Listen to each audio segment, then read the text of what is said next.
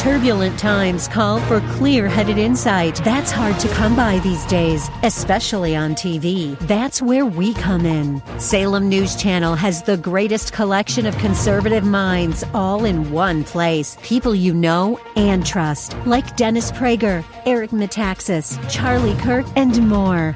Unfiltered, unapologetic truth. Find what you're searching for at snc.tv and on Local Now, Channel 525.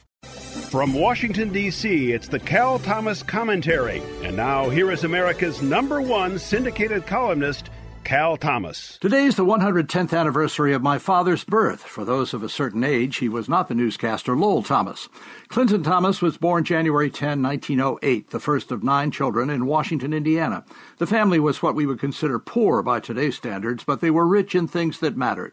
Dad moved to Washington, D.C. when he was 19. He met my mother, and the two were married in 1937. I was born 5 years later. Does that make me old?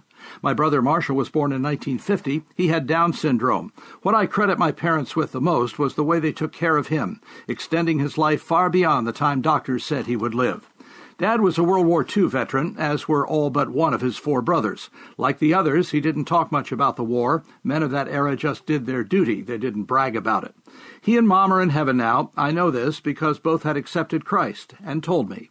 In a city that focuses on politics, I thought this little respite might be of interest to some.